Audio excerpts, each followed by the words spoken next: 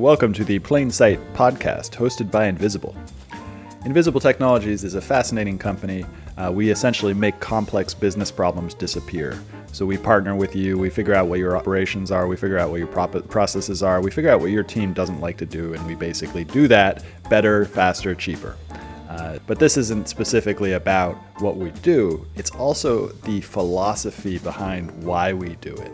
So this show really gets into what makes Invisible tick. Who are the key players at Invisible? Who are the key players outside of Invisible who enjoy our work? What are all the things that are going on inside of Invisible? What a podcast does, it allows you to find out things that you normally wouldn't be able to find out. So it's like a fireside chat that's basically decentralized and anybody can listen to it at all times. So we really invite you to listen and subscribe if you really like these episodes. And as always, you can reach out to anybody on the Invisible team. Our website is invisible.co, and we're happy to have you here. Welcome to the Plain Sight podcast. My guest today is Andrew Burlinson. He is an actor, writer, and advanced AI data trainer at Invisible. So welcome to the show. Stuart, thanks for having me. The sheer brain power and eloquence of all of your guests so far is incredible, inspiring, a little bit intimidating. So I hope that I keep the quality up.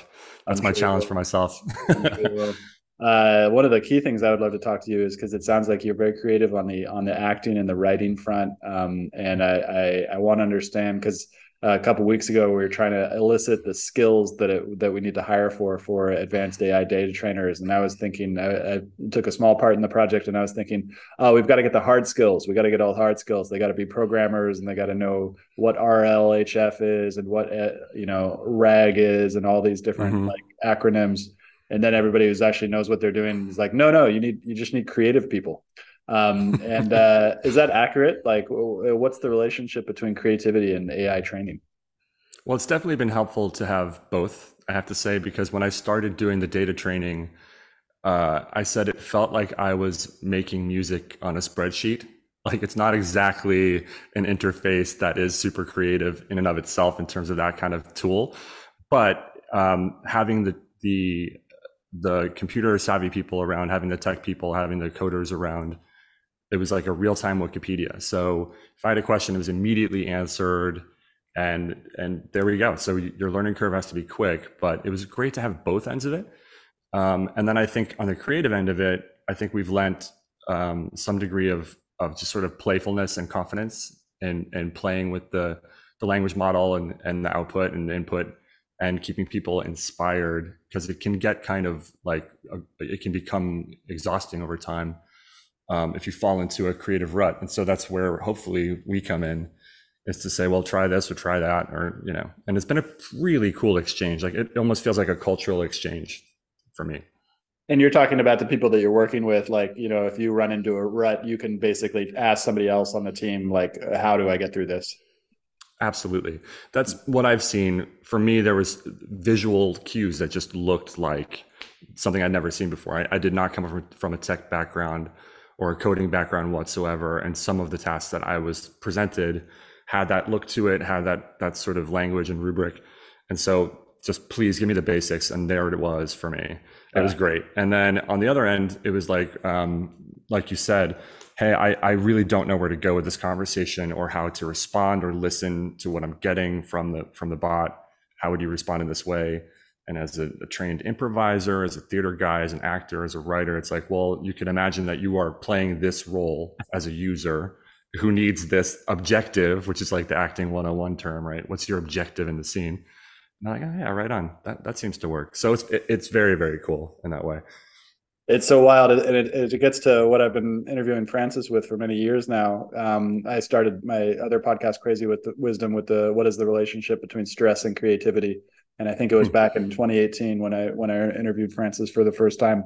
And he's the now the president and former CEO of Invisible for our listeners. And it was always just like and this was even before Invisible got into AI. Just talking about like the human creativity angle isn't going away. Like that's going to stay. And I do think, you know, a lot of people are saying AI algorithms, they can't be creative. I actually disagree with that. I do think they are creative, but I don't think Mhm. they're going to get to the most core aspect of creativity, which is like intention and maybe divine inspiration. And other, I got a lightning in my background, you know, like it being struck by lightning. I don't think the AI is ever getting struck by lightning, but I think people are getting struck by lightning for sure. Do you have any thoughts on that? Absolutely. Yeah, that's a great thought. And I completely agree with you, first of all. So much to unpack there. In terms of creativity and stress, that's what I've lived for 25 years is as an actor. Uh, I say that it feels a lot like we're a field goal kicker, that you are staying limber on the sidelines, you're staying focused, you're staying energized. And then when they need you to come in, you have to come in and you have to nail it. And that's the pressure. I mean, enormous amounts of pressure. I've worked on sets where there's a lot of money on the line and the timing is tight, and you've really just, you got to stay loose in that way. And it does give you like a lightning bolt of clarity in that moment. That is a unique situation that I think probably athletes understand, and you know, entrepreneurs understand when they're under the gun. So yeah, so that to me is very, very much relevant to what we're doing with AI data training. And in regards to so wait, what did you say? Where I lost you there for a second. Sure. So essentially, well, and I wanted to respond to something you said because we can take it out, go from here Yeah. basically. Because you said under the gun when you go into a show, or I'm sorry, when you go into an audition, Mm, you are totally focused because you're basically like this is your one shot to make it for that specific role. And then you said entrepreneur, and definitely like, you know, there's the elevator pitch, and that if you run into somebody, there's like a small amount of time that you have in order to get the message across and everything like that. And it reminds right. me of why I fell in love with improv back in 2019, which was totally destroyed by the pandemic. Yeah. I haven't been back since, but I loved comedy improv, and I started the podcast before comedy improv, and that comedy improv had, like, now I realize that this kind of two-way conversation, neither of us have a script, like it's just kind of going with the flow, and finding out where the interesting paths to go and thinking on your feet. And so much of life is like that, and so much of spontaneity is like that. But I find that a lot of human beings, particularly in the tech world, and I'd be curious now that you've entered the tech world, a lot of Mm, human beings that I know inside of like Silicon Valley and San Francisco, they're like, oh, okay, well, we're programming the robots, we're using the robots. And so like the default kind of unconscious bias is to become more like a robot, and to become more robotic in all their processes, more mechanical, all these different things. Cause it's like, but it's the opposite. We actually got to do the mhm. opposite because there's no way we can win on that playing field with robots. Do you have anything to say about that? Yeah, it's funny because what I see as professional and robotic, I don't think are the same. And in my business, there absolutely has to be a sense of play. There has to be a sense of interplay. And I believe that that was really what business was for a long time. But I think with the advent of tech and Silicon Valley and its cultural spread, there's a sense that you have to be serious in order to be productive, or you have to be, it has to have a concrete answer in order for it to be measurable and have a demonstrable outcome. And I just don't think that that's necessarily the case. And I find that people at Invisible are very much on that vibe of saying, please keep your play, please keep your imagination alive, because that's where all the magic happens, and all the unexpected gains will happen from that. And it also, like I said, it keeps you incredibly loose. And I think being loose helps you to stay focused. And ultimately, that is to me the best thing for productivity. Mm.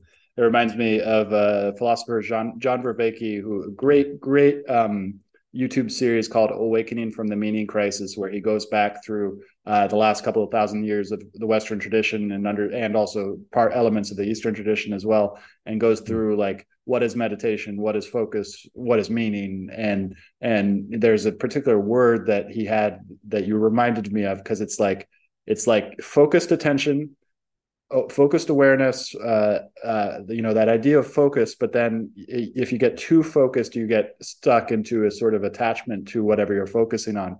So there's Mm, also this sense of like looseness, and it needs mm, to go in between, and your consciousness is always doing this at all times. But as the artist and the philosopher and the humanist and all this different stuff that we talk a lot about in Invisible, like it seems to be a large part of that as well. And I know from what I know about AI training, you guys are going in and you are having conversations with bots and Mhm. developing a conversation with a bot. And I imagine there's this creative writing aspect to it, but then there's this also sort of like you guys do have deadlines, right? You do have to essentially like work a significant amount and like create this. Can you talk more about that and maybe how that focus plays into it? Oh, sure, absolutely. I mean, it's the artist's total enemy is a deadline, right? And so that is, but it's also it gives you a sandbox to play in. And if you don't have that sandbox, then you can really lose momentum. And so you just have to define what the sandbox is for you. And honestly, everything I've ever done has a deadline. I mean, when you're shooting on a set, if you go into overtime, that's just a producer's nightmare. You have a fiduciary responsibility to get your take, and so that we can move on and get the crew home. That's kind of how I think about it. It's like, let me do my job so everybody else can do their job, and we can all go home and give each other a high five, and we're done, and we've done our jobs. But yeah, it's an interesting thing that what you said. It reminds me of, you reminded me of one of my improv teachers who used to say, hang on tightly and let go lightly. Meaning you go into your scene, you have a plan. You know, this is what I'm going to do. I'm going to be a fishmonger in Seattle, and this is what the scene's going to be. And then your scene partner comes in and suddenly, nope, we're on a moon base and it's the year 2222. You're like, oh, well, I'm not a fishmonger anymore. So you let go of that immediately. You just let go of your expectations and you say, okay, how can I maybe take a kernel of what I had in mind and apply that to what's going to happen in real time now? And with AI data training, you have a prompt, you have an initial prompt, and it often helps, like I said, to have a role in mind. I am this kind of person. I'm an educator writing a grant, and I want to do this with the grant XYZ. But then the bot gives you a response that is either filled with hallucinations or something is just totally awry, and you have to let go immediately of what your expectations of what the conversation are going to be. So it 100% is a combination of creative writing and improvisation and tech. I mean, to me, it is this slightly new art form that I can see a lot of my friends who are writers really being into. You know, this is unexpectedly fun. It feels like a word game, and you're being timed, and you see it. So there's some pressure there for sure, and you know that the people above you, the managers, are having their pressures from the client, which again is completely similar to a client at, let's say, a commercial, passing their stress to the producer, who passes it to the first assistant director, who passes it to the director, who passes it to the actor. But the actor is the one in front of the camera who's got to stay cool, has got to stay calm and poised and positive. And so the operator, for me on this level, the data trainer, is the one who says, all right, we've got to stay in the pocket. I feel a little bit of stress coming from the management. They're doing really awesome in mitigating that stress, encouraging us to not burn out, encouraging us to keep going and have fun with each other and stay in it. But yeah, you've got to keep your poise either way. And that is, if you're making art in a capitalist system, which most of us are, that is the trick that they don't really talk about in art school, is keeping your creativity in the midst of the fiduciary and economic pressures around you, which are the reality of a career. And that's what I've seen. And it's been that to me, the parallels between this and what I'm doing at Invisible have been astonishing to me, just totally unexpected. And we could talk about the future, where you see the future as a sort of like outsider who's now inside tech, like where this is going. What are your thoughts on creativity? What are your thoughts on the disappearance of jobs? I'd also like to ask whether are you bringing in? Are you telling all your friends about Invisible? Have any of them joined? Is that actually happening? Or Well, it's touchy right now in Hollywood because of the yes, strikes that are yes, happening, right? So when I tell my friends that I'm working with AI, I have to be an ambassador, I think, of what I see as a beautiful tool for the future. Like I come from a background of music as well, and I made music for a number of years, and I started recording way back in high school on like a cassette 4-track, and I loved it. And I'm like, oh my God, I'm doing what the Beatles did, but I'm doing it at home, you know, on a Tascam with a cassette for, $100. And I thought that was the coolest thing in the world. And then GarageBand comes along, Mm. and loops come along, and I got lapped at that point because I got busy doing acting and I got other jobs and I have other things going, so I can't sit down and learn all the gear and learn all that stuff. So when I saw AI come down the pipeline with particularly Midjourney and ChatGPT, and hearing the rumblings of what that could do and what that could mean for artists, I said, I have to get ahead of this, and I want to learn this, and not only learn it, but I want to take my curiosity about it and just go with it.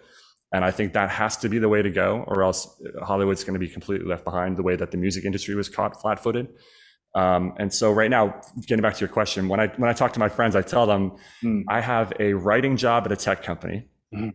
where I am essentially a linguistics tutor, and I am teaching this entity to be safer and more accurate, and therefore more ethical.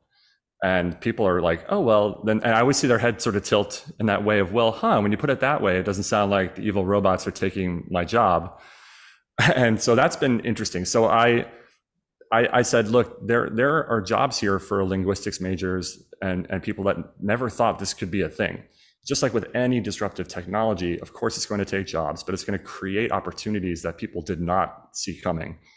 And I've never felt, honestly, my English degree be so useful as it is right now. It's unbelievable. It's putting Which is so every funny. dentist, every dentist who told my parents, oh my God, he's an English major, what's he going to do with that? It puts them all to shame now.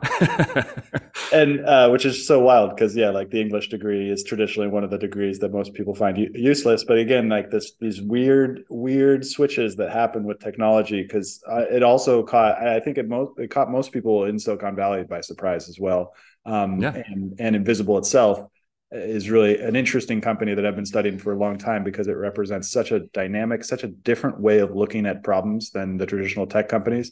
So with Web 2.0, there are companies like Facebook and Uber and all of these large companies.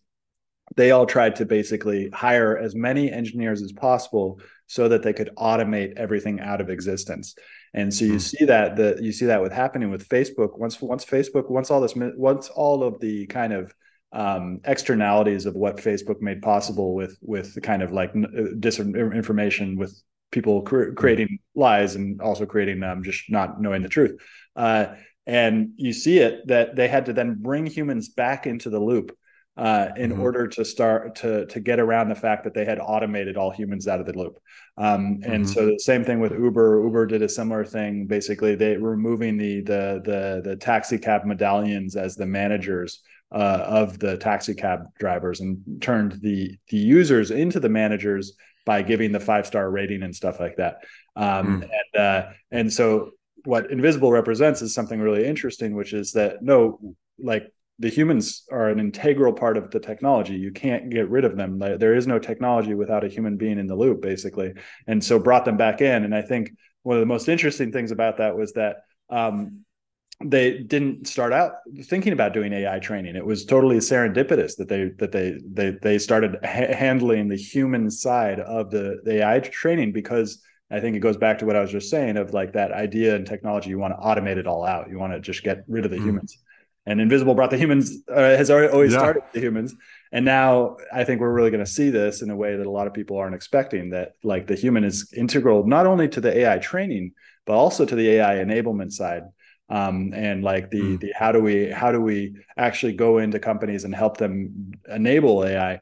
And I've been using ChatGPT like crazy for my own job. And it's like, it goes back to the computer as well. A lot of people thought that the computer would do the same thing, but as you said, instead of a lot of jobs like the manual computation, those jobs disappeared, but it also created a huge amount of jobs that could never have been possible at all. Fact what we're doing, we're at, I'm in Buenos Aires, like that just wouldn't exist. This serendipity wouldn't be able to happen this that's happening right now. What are your thoughts on that? It's fun to live in the future, right? It's fun to have these incredible tools that felt like toys at first, and then enabled vast amounts of money to be redistributed to people that wouldn't have had that opportunity. And I see that creatively as a possibility. Just as it happened in music, Billie Eilish and Phineas are making albums in their bedroom. And that was not a thing that could have happened. And that would have been several $100,000 at a studio in Topanga Canyon or wherever, you know. And now that's potentially going to happen to film and television. And so, like I was saying, it is a bit of a dicey conversation because, yeah, the pipeline as it exists is going to be dismantled to some degree, and it's going to have to be replaced so that it doesn't completely collapse. But some of the manual labor involved in lining up, let's say, footage for an editor or that kind of thing could be so streamlined, and it would ultimately save production so much cost. Let's say in pre-production and post-production, that when you're on the set, you might have more time to play because there's more money for that part of the production. So I just don't think people are seeing it that way yet. But the artists, I think, might be seeing it in terms of, look, I made a pitch deck for a television show using a combination of existing images and Midjourney. And so it feels way more like what I want it to feel like. And that really right there is the key concept, that it's creating a more sort of immediate connection between your imagination and the product for less money. And so that creates empathy, and that creates connection between the creator and the audience and collaborators as well. I mean, what is the biggest sort of speed bump in any production? It's getting your collaborators to see your vision and to then allow them to weigh in on your vision. So AI, to me, well, here's my vision. There it is. I created it on Midjourney. This is what I want it to look like. There are so many writers and directors that I know that are not at all visual artists.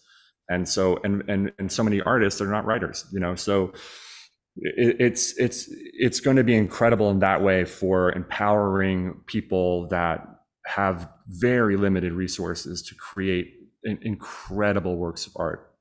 And of course, that's going to be a threat to the existing, you know, the existing framework. And it's going to be a growth, like a growing learning curve here in Hollywood. But ultimately, I think it's going to create, like you said, some sort of serendipity that people haven't really expected before. And also, you know, I'm going on a stream here, but I also think, on the other hand, there is always a sort of pendulum pushback to these advances. So if you look at, for instance, the rise of drum loops and Napster, it kind of all of a sudden there was this rebirth of Americana and bluegrass and people wanting to hear music that's not on a click track. And there's room for both. I mean, I've seen Calvin Harris and I've seen this sort of literal cathedral of people worshiping it at his concerts. And I went to, you know, James Taylor a few months ago, and that band is the opposite. And it's just as enchanting and entrancing, and it's just as meaningful, I think. And it's not a sort of zero-sum pie. I think there's room for all of that. And so I really think, like, look at, you know, the rise of CGI in the early 2000s gave the rise to Dogma 95. Those filmmakers in Europe wanted to, no lights, no makeup. Yeah. Let's make it look as natural as it can in response to this synthetic look that's sort of rising up in Hollywood. So I think in AI, we could have music that sounds like a computer, or it could sound exactly like the Beatles or whatever you want it to be. And that'll appeal to some people. And that will absolutely not appeal to other people who will push back and will want more of a real human experience. And I truly do believe there's going to be room for all of that. It's so interesting. I would love to go further into that train of thought, and we can go pure speculation because nobody has the answer to the question I'm about to ask. But so once, you know, if I just got access to DALL-E 3 inside of my ChatGPT, I hated Midjourney because it was stuck inside of Discord, and Discord is just like, I feel like my soul dies. Maybe it's just my attention dies every time that I go into that piece of software, but I do not like it. And so now it's within ChatGPT, and so I'm able to rapidly create art. And so I'm noticing that my own, you know, there's this thing called the hedonic treadmill where we just adapt to anything, and very quickly we adapt. And so now I'm adapted to making pieces of art, and I've never been a visual person. I've never been an artist, never considered myself a designer. And here I am just like creating, you know, out of my fingertips, just like these beautiful pieces of art that, you know, a year ago today, I would have been like, that's just not possible. That won't be possible. There's no way that's happening. And here I am just creating like this. And so that's cool. but that's going to, like already over the past 10 years, we've already generated, listicles and blog posts, and artists have collaborated to start, because the internet, it all just comes out so quickly. Like even really good art that's human made, it comes out. So we've already started to sort of devalue it. In general, it's already been such a large part of our daily visual stimuli. I'd like to hear what you think about is going to happen in terms of like, okay, so we have people who are generating art. Now it's limitless. Now anybody can generate tons and tons of art. But then there's also going to be people who really desire the human element inside of that. What do you think that is going to look like with that human and artist, that human authenticity? Like, do you see any ways that we can actually like that are going to appear in terms of like really valuing that human authenticity within art? Yeah, I think that's a huge, huge key to this. By the way, first of all, I think it's super cool that you're doing art. You're living that Da Vinci test that Francis Pedraza talks about instead of the Turing test. Let's make every human like Da Vinci, and you've taken your huge leap into visual arts. So congratulations to you. That's super, super cool. And then to get to what you're asking, I've already kind of been living this as an actor because in the last 25 years, as I've been doing it, you have the rise of social media, YouTube and TikTok, where everybody thinks that they're an actor. And everyone thinks they're a professional comedian. Yes. And you know what? A lot of people are very funny and it's all awesome. It's all awesome. But it makes my job look like we're devalued. Not doing anything. Yeah. It's devalued. Yeah. And it has literally been devalued. I've watched my union give concessions, unfortunately, and that have been pretty unfortunate, but that's kind of where the market goes. And you just gotta keep going where it's going. But having said all this, I'm still doing it. I'm still working. And I know that my expertise and my skill are meant to make this look invisible. It's meant to make it look like the invisible baseball game. It's a lot, again, like sports. They make that look really easy. Hitting a baseball is incredibly hard. I mean, 3 out of 10 times if you're the best in the world. And so as an actor, if I book 1 out of 60, you're a working actor, 1 out of 60 auditions. They call that failure. That's not failure. That's the process.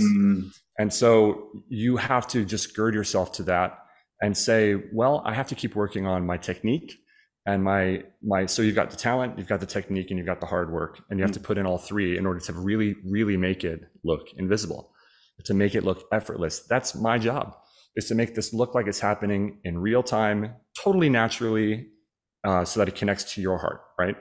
And that's what writers are supposed to do. We're supposed to write dialogue or whatever, prose, whatever you write, that connects with you and feels effortless in a way. And so, wow, that looks easy. I can do that. And a lot of people can't. So I think, what's going to happen is that hopefully there will be, and I kind of already see it happening as television people start doing theater, as we start to have, we continue to have movie stars that are, classically trained actors, like Adam Driver is somebody that I love, who know what the skill involves, what the job involves, and they continue to do it. And I really do think that people can feel it. If they can't necessarily say, well, that was a great delivery of the line, or wow, I'm not sure I really like the blocking in that scene. No. They don't need to know the inside baseball. They just need to feel it. That's not your job to know how it's done as an audience member. And the art belongs to you. We're always in service to the audience. So again, I totally do think there will be people that need to have that level of skill involved, in order to feel a deeper level.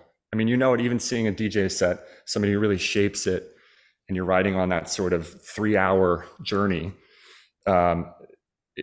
There's so many different rhythms of how that can happen, so many different delivery systems for how that can happen. And there are people that are going to continue to really know how to do that beautifully. I mean, look, there's still opera singers there. I went to the Hollywood Bowl and I saw Joe Hisaishi, who does all of the music for Studio Ghibli. And it was like, oh my God, my daughter is getting to see a live orchestra. That still happens, thank God. But it's going to be difficult again. I think it's going to be difficult economically. How do we show that we value the arts by giving artists a living wage and a life? And if we don't give them that, then how are we going to have artists in the future? How are we going to have these experts who are trained in these arts if we don't give them a living and a life and a livelihood? Like there are still calligraphers, right? There are still watercolor painters, and there should be. This should all keep expanding outward. But we can't all just say everyone should abandon being an English major and go into engineering and mathematics. We still need all of this, and hopefully, I'm seeing it working at Invisible. The value is such a surprise in the liberal arts, and the generalist notion is potentially coming back. I mean, it is heartening. I'm nervous because I'm obviously a believer, but I'm having it in my ear every day in Hollywood that people are just really against it or terrified of it. So Yeah. but the toothpaste is out of the tube, and I just want to see how we can use it and make room for everybody to continue to do to some degree what they've been doing. But there are going to be artisans along the pipeline that are going to sort of just fade out, and that's kind of, if you zoom out in history, that's been happening forever. Yeah, and it goes back and forth. And I think I'd be curious if you know anything about the history of the arts in general, like how much it's happened over history. Because I get the impression that the arts, particularly before maybe like 1700 or 1800, probably around 1800 with the Industrial Revolution, like the arts were probably not a great way to make money. Do you know if like I don't know, yeah. but I imagine that the system was just inherently different. That if you didn't have capitalism as it exists now. I mean, you just have a different system of patronage and some other way patronage. of Exactly. Okay. Yeah. Because it was patronage for at least a lot of the arts. So I know that's at least how Da Vinci and all of them got started, is they just had patrons, and it might sort of return to that as well. There's a great question I had. The invisible humanities piece, the fact that you feel kind of at home at Invisible because they put such a high value on the arts, is actually like very, very rare. It's the only reason I'm there as well too, or I'm here, is just because there's so few companies that do that. Like most companies, you go, and that reflects inside of what I was talking about earlier, which is that the idea was to automate it all away. So we need STEM. We need like the only sciences, only the hard math, only the hardcore things. And a lot of people forget that a lot of those people who are in STEM really, really value a lot of the arts as well. Like it's not like they disappear, but inside of the companies, the pressure is just like, that's meaningless. Like that's not related to the bottom line. That's your hobby. Yeah, exactly. Yeah, your hobby. Go do those things outside of work and stuff. But right. in Invisible, it's like it's almost too much. Like with all these groups with like philosophers like Zeno, I'm seeing it's incredible. I'm seeing Zohar post these photos of like Zeno in the subway or something like that, and it's just God, it's awesome. I'm like, wow. Or he's creating social media that might be good for you. I really do think it is. Yeah. Mm-hmm. So yeah, it's true. I actually know some tech people. My brother's been in the Silicon Valley world for 30 years now, and he's in venture capital, and he was an English major too, which I love. And he's also a killer guitarist, and we've played together. I'm a drummer, and we've played together a ton. And we just sort of took different paths, right? And now it's almost like we're converging back together, which is hilarious. Yeah. But it is the well-rounded people that he's introduced me to over the years. Whenever I visit him, he lives in the Bay Area. I love talking to his friends, and it feels mutual. I love it. I mean, they're passionate about music. They're passionate about the arts, and it's cool to see that this window is opening for each other into each other's worlds. But yeah, I didn't realize, obviously I was so naive coming into Invisible. I didn't understand that other companies aren't this way. And I was, first and foremost, the funny thing is, even the job listing I thought was beautifully written. I'm like, wow, I like the prose of this. As somebody who reads novels and has studied how this ticks, this is a really well-written job posting. So first and foremost, I thought that was great. Kudos to whoever wrote that, because it appealed to me from my point of view. And I mean, that's going to appeal to, if it appealed to me, I'm sure it'll appeal to tons of other artists who would sense, even from that piece of prose, that this company is slightly different, which is very cool. That's very, very cool. And how can we go more into how you found Invisible, and like, was it just like a random job description that you were looking for, or is there any sort of story behind how you found Invisible? Well, yeah, I mean, I saw the strikes here in Hollywood happening probably, a mile away, and I knew that was going to happen. And luckily, my union worked out a different contract for the commercial side of things. And I've done a lot of commercials over the years, and that's been sort of my day job, basically. I'm always aiming at TV and film, but then the commercials come along and it's, wow, that's a great day of work, and it creates income for my family for the year.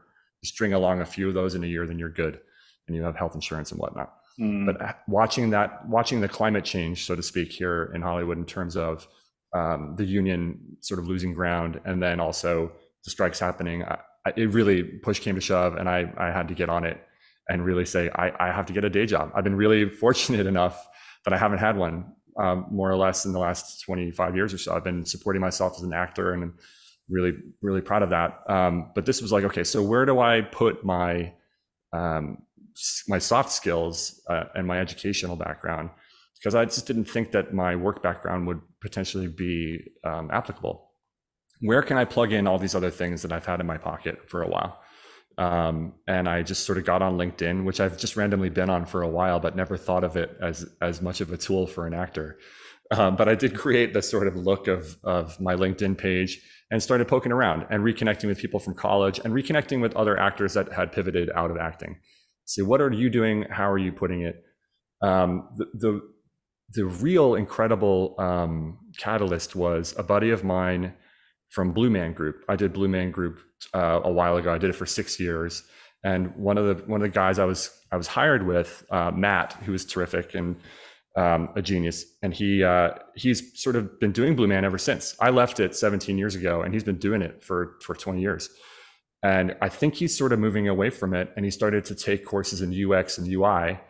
And he said, well, I've been on stage for 20 years doing UI every night.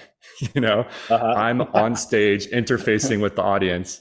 And I thought that was brilliant. I thought that was so creative and so beautiful, and seeing that connectivity between those two things. And that empowered me and made me sort of take a deep breath and say, okay, I've been in a bit of a bubble with my own skills and my own awareness of how that can apply. So let's just sort of take it easy and get going and get out there. And my wife right now is in graduate school, getting a degree in psychology. Again, she's been acting since she was 19 years old, and she's pivoting away from acting. And so we looked at her resume and put it all together. And so I said, well, I might as well do mine. And so then I got on LinkedIn with my new resume, my new cover letter. And I said, wow, this is so surprisingly interesting. I was surprisingly stimulated by that little search.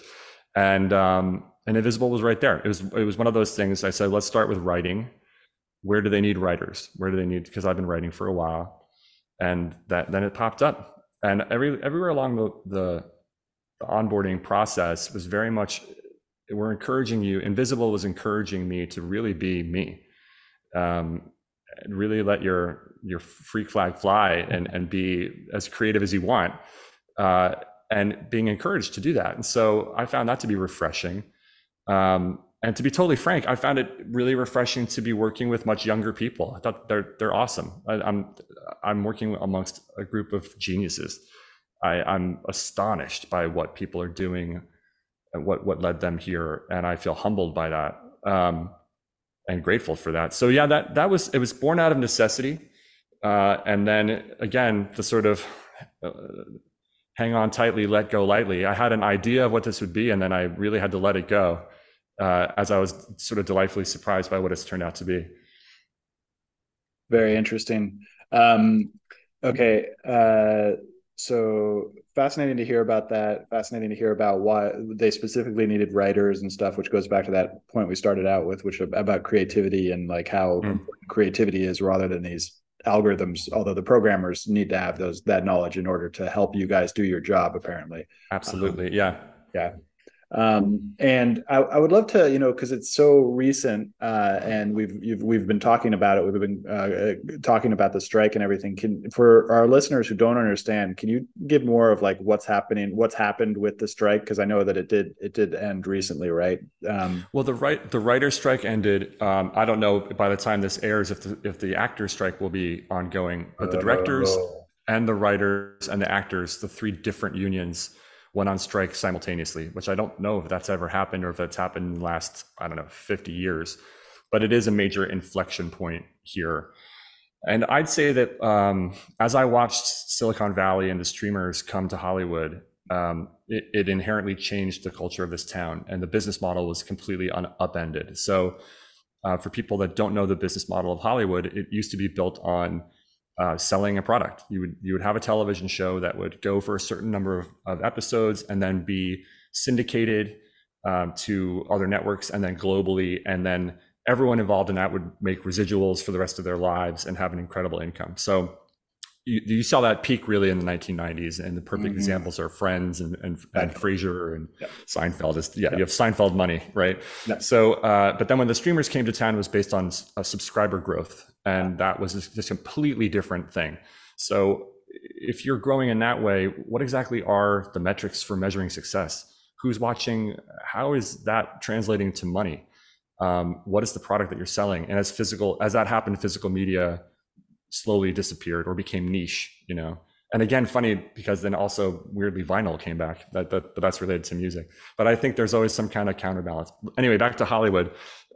So people, I thought, became kind of enamored with the hyper growth of streamers. They're throwing a lot of money at making a lot of content. And so it's called peak TV. And you have these incredibly ornate television shows with gigantic budgets. It starts to look and feel like big budget film, and it's drawing a lot of prestige and a lot of subscribers to these streamers. But then all of a sudden, the bubble starts to wobble, if not burst, to saying, well, how do we monetize this? And I think it started to happen when they started to notice that the subscriber numbers were stagnating somewhat. It was probably, I think, last year or the year before. And also, I can speak to this firsthand. I was on a show on a streamer, and the income is just much, much lower than it would be if you were on a network television show, especially in the long term with residuals. So from the actor's point of view, it becomes, again, I can do this job. This is great. I have income for these 3 years that we're doing this show. Then it's over, and the residuals are not enough to float me to the next gig. So what's the livable income there? And what is my equity in the creation I've made for the streaming companies? And how is that exactly fair? And I think that's the heart of the issue for me, was more about revenue sharing in terms of viewers and trying to pry open the data vault to look at who's watching the show, and that's still not quite going to happen. And then the other concern in the background was AI, which became a really loud concern as AI is replacing voiceover actors, AI is replacing background actors. And so those revenue streams are just disappearing for those performers. And the writers became terrified because, if you were trying to get a job writing for The Simpsons, for instance, you would have to write a spec script of The Simpsons where you write your version of what you think is the ideal Simpsons episode. But what if you fed that into ChatGPT? It could spit it out. It could aggregate every existing episode of The Simpsons and write it perfectly. So it's sort of an existential terror moment, the future shock moment of saying, wow, I don't understand even how this works, but I know it's a threat to me. So that's how a lot of artists in this town were sort of looking at this. And then it sort of, instead of broke, so now it's a matter of saying, how much do you value what we create? And you being the streamers and the producers, but not the independent producers. Producers is not really an accurate depiction, because real film producers are almost like artists themselves, where they pull together the talent. They don't get paid up front. But when we say the AMPTP, which is the group that's being protested against right now, or struck against rather, they are the corporate producers, the executive producers. So how much do you value the content that your artists are making? And that's kind of it. I mean, that's a huge broad strokes look at it, but what do you value and how do we get paid for it?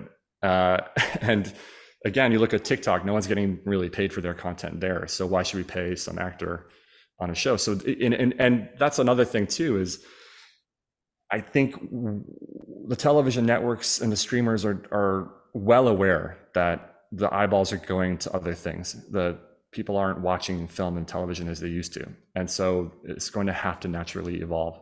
And, film has only been around for over 100 years at this point. So you zoom out again in history, take a much longer look at culture, of course, it's going to have to change. And I love film. I mean, I love television, but to say that that's going to be the only thing that Hollywood makes is, that's not realistic to me. So I'd love for there to be room for all of it, like I said before, and I truly believe that there is. But what's the income and what's the support for people there, for having a community and a family and that kind of thing? you know. And there's also so what you just painted a very good picture of the overall thing. I'd love to hear what you think the answer is. It seems like a difficult thing about how to actually change this system in a way, influence the system in a way that it does actually value the artistic work of creators. So I'd love to hear from your end as well. But then there's a few other things that I was thinking about as you were talking about. Facebook just recently released a product where they're now creating AI images of people, and AI. They're for some reason they, instead of calling it Katie Jenner, or I'm not very good at pop culture, but Right. instead of calling it the celebrity, they actually gave it a new name that's not the Mm-hmm. celebrity's name and attached to it at all. And they got the celebrity to give them the license to create this, and then there's now a bot in there that looks and sounds like that. And you Right. can imagine this going into video as well. Mm-hmm. And but that has almost no interest for me uh, personally. I know that I'm not a representative sample of the rest of the population. But for me, like, and you talked about streaming, and you talked about that kind of authenticity. We've talked about it a lot here. And for me, the last 4 years have just been a total desert of content. Like, I have found no good movies, no good films, like very, very little. Um, and it feels related to what you're talking about how this value of these things is no longer within the realm of the interest of the people who are kind of creating these things, because it's all about, like, how do we just get this stuff out there and kind of like niche it down, do another Yep. Mm-hmm. what do you call it, sequel and Marvel stuff like movie. that. Yeah. Yeah, Yeah. exactly. But it feels like, we're in a dark age right now. It feels, in terms of our arts, we're in a little bit of a dark age. And, like, actually, this is a good question for you, is like, can you, and this is a hard question can you describe your personal vision of how of what a golden age will look like and what a Mm-hmm. dark age will look like? um Yeah. like, yeah, what are the big differences between your personal golden age and what you're like, if AI somehow sparked a new golden age, what would that look like? Right. If AI actually Um, sparked a dark age, what would that look like? well, let's do the doom scenario first so that we end it on a positive thing. So the doom scenario to me is where the arts are completely devalued. No one can make a living from it. So if you were to disconnect the revenue from the arts, then that trickles all the way down. And think about it. If ChatGPT replaces all writers, there's no incentive to train writers. So there's no incentive to teach writers, and there's no incentive to read at all. So that's a nightmare to me, like a total nightmare. And so I'm heartened to see what Zohar is doing in reconnecting us to the classics and taking everybody back to knowledge that predates all of this, which I think is the perfect antidote to that. And in terms of performance, I think the nightmare scenario is, again, that nobody has any way of having any kind of livelihood and no kind of dignity. And therefore it becomes the realm of either ultra rich kids, and that becomes a monoculture there, or it becomes the realm of totally subsidized by corporate interests, and therefore the art can't be free to express itself entirely. So that's not even the worst case scenario. The worst case scenario is where it's just completely generated by corporate people feeding things into AI, which I just think is completely not the way to go.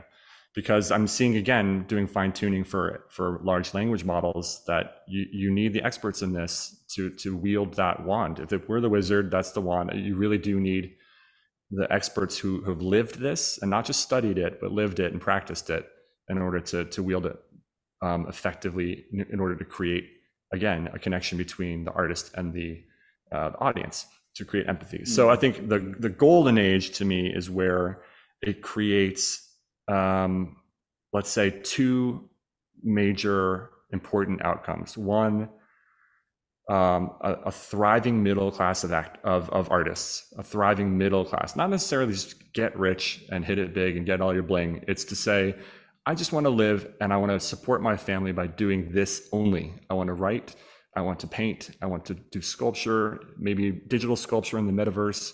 I want to do theater.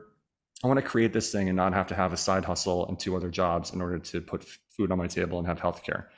And I think that AI could potentially do that. I mean, but it's a willingness of the owners of this technology to share a bit more of the revenue by, and I think that's going to happen only by seeing the value in what the artists are bringing.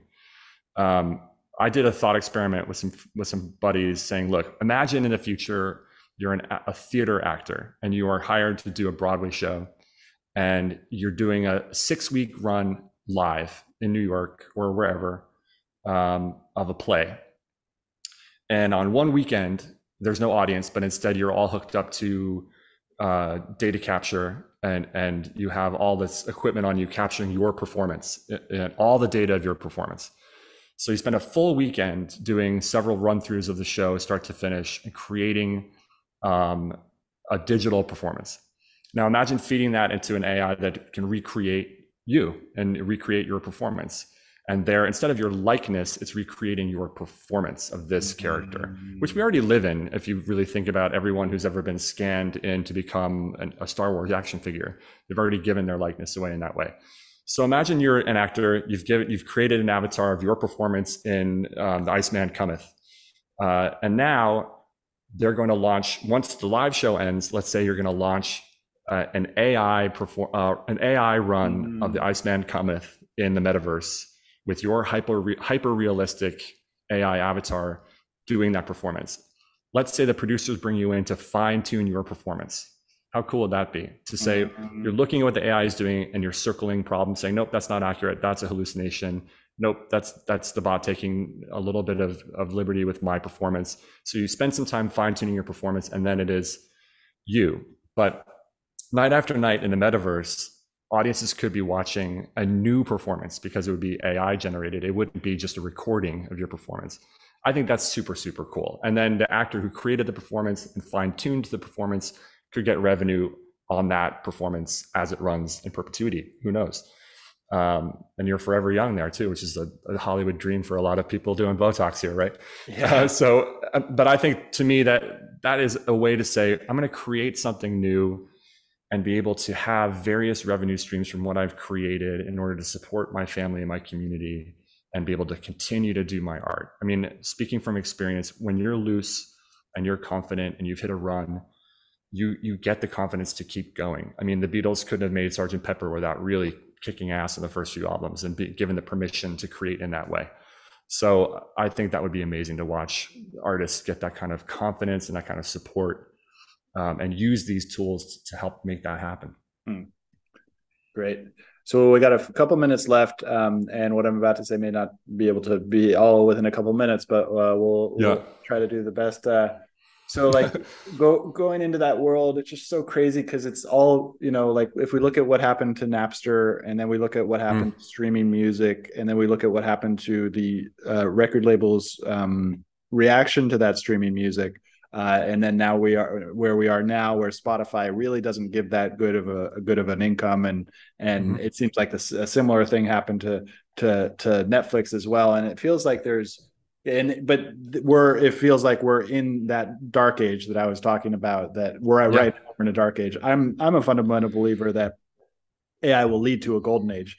Although I am also an optimist, so I have been wrong. Past about 10 years ago, I was very wrong because I was optimistic about the last 10 years as well. And that from my understanding is clearly didn't happen the way that I was thinking. But I am actually optimistic that this new thing, and it's something about the generative AI, I do believe will make such a large change to our structures that other things, that sustainable business models could actually be created that we don't understand yet, because we're just at the very beginning of this thing. And it was very interesting to hear you talk about that in the metaverse. And it all does seem to come down to licensing and new business models that'll need to be created in reaction to a lot of the things that are going to be happening. Just a couple minutes. You have any thoughts on that?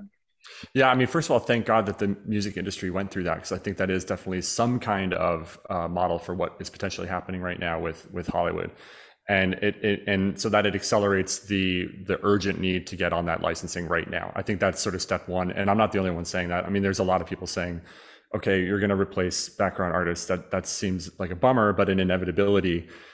So we have to protect the performances. You also have to go into the back catalog and protect all the past performances as well.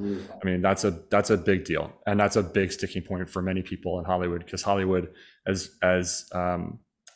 sort of interested in new technology as it is, it also is a very nostalgic and traditional town, surprisingly so, and has reverence, as it should, for its creations in the past. And so you have to go back and protect the performances of artists who are deceased, or artists that are no longer making whatever. You just have to go back and create that. You have to protect those creations as well. And we're seeing already lawsuits with comedians and writers suing OpenAI for feeding it their material. So we're going to see a bit more of that, I think. And so, yeah, I think we are a bit in the dark ages of this, and it's creating a lot of regurgitated culture.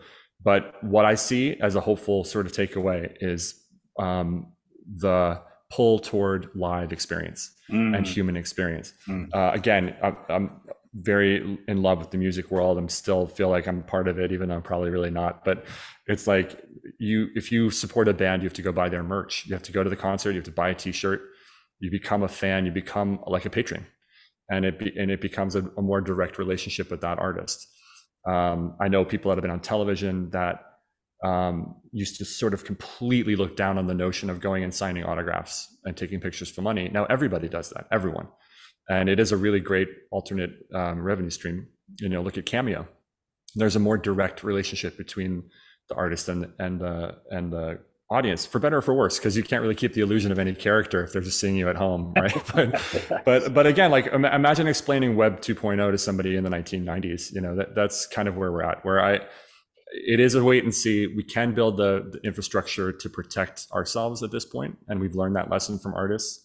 Look at jazz artists, look at classical artists. They've been pretty gutted by the streaming wars, and that's difficult. That's really, really difficult. But luckily, they're persevering and they're better than ever. I mean, I'm also watching kids learn a lot younger how to play. I mean, my own daughter's doing things that she's 7, and she's doing things I didn't do till I was 13.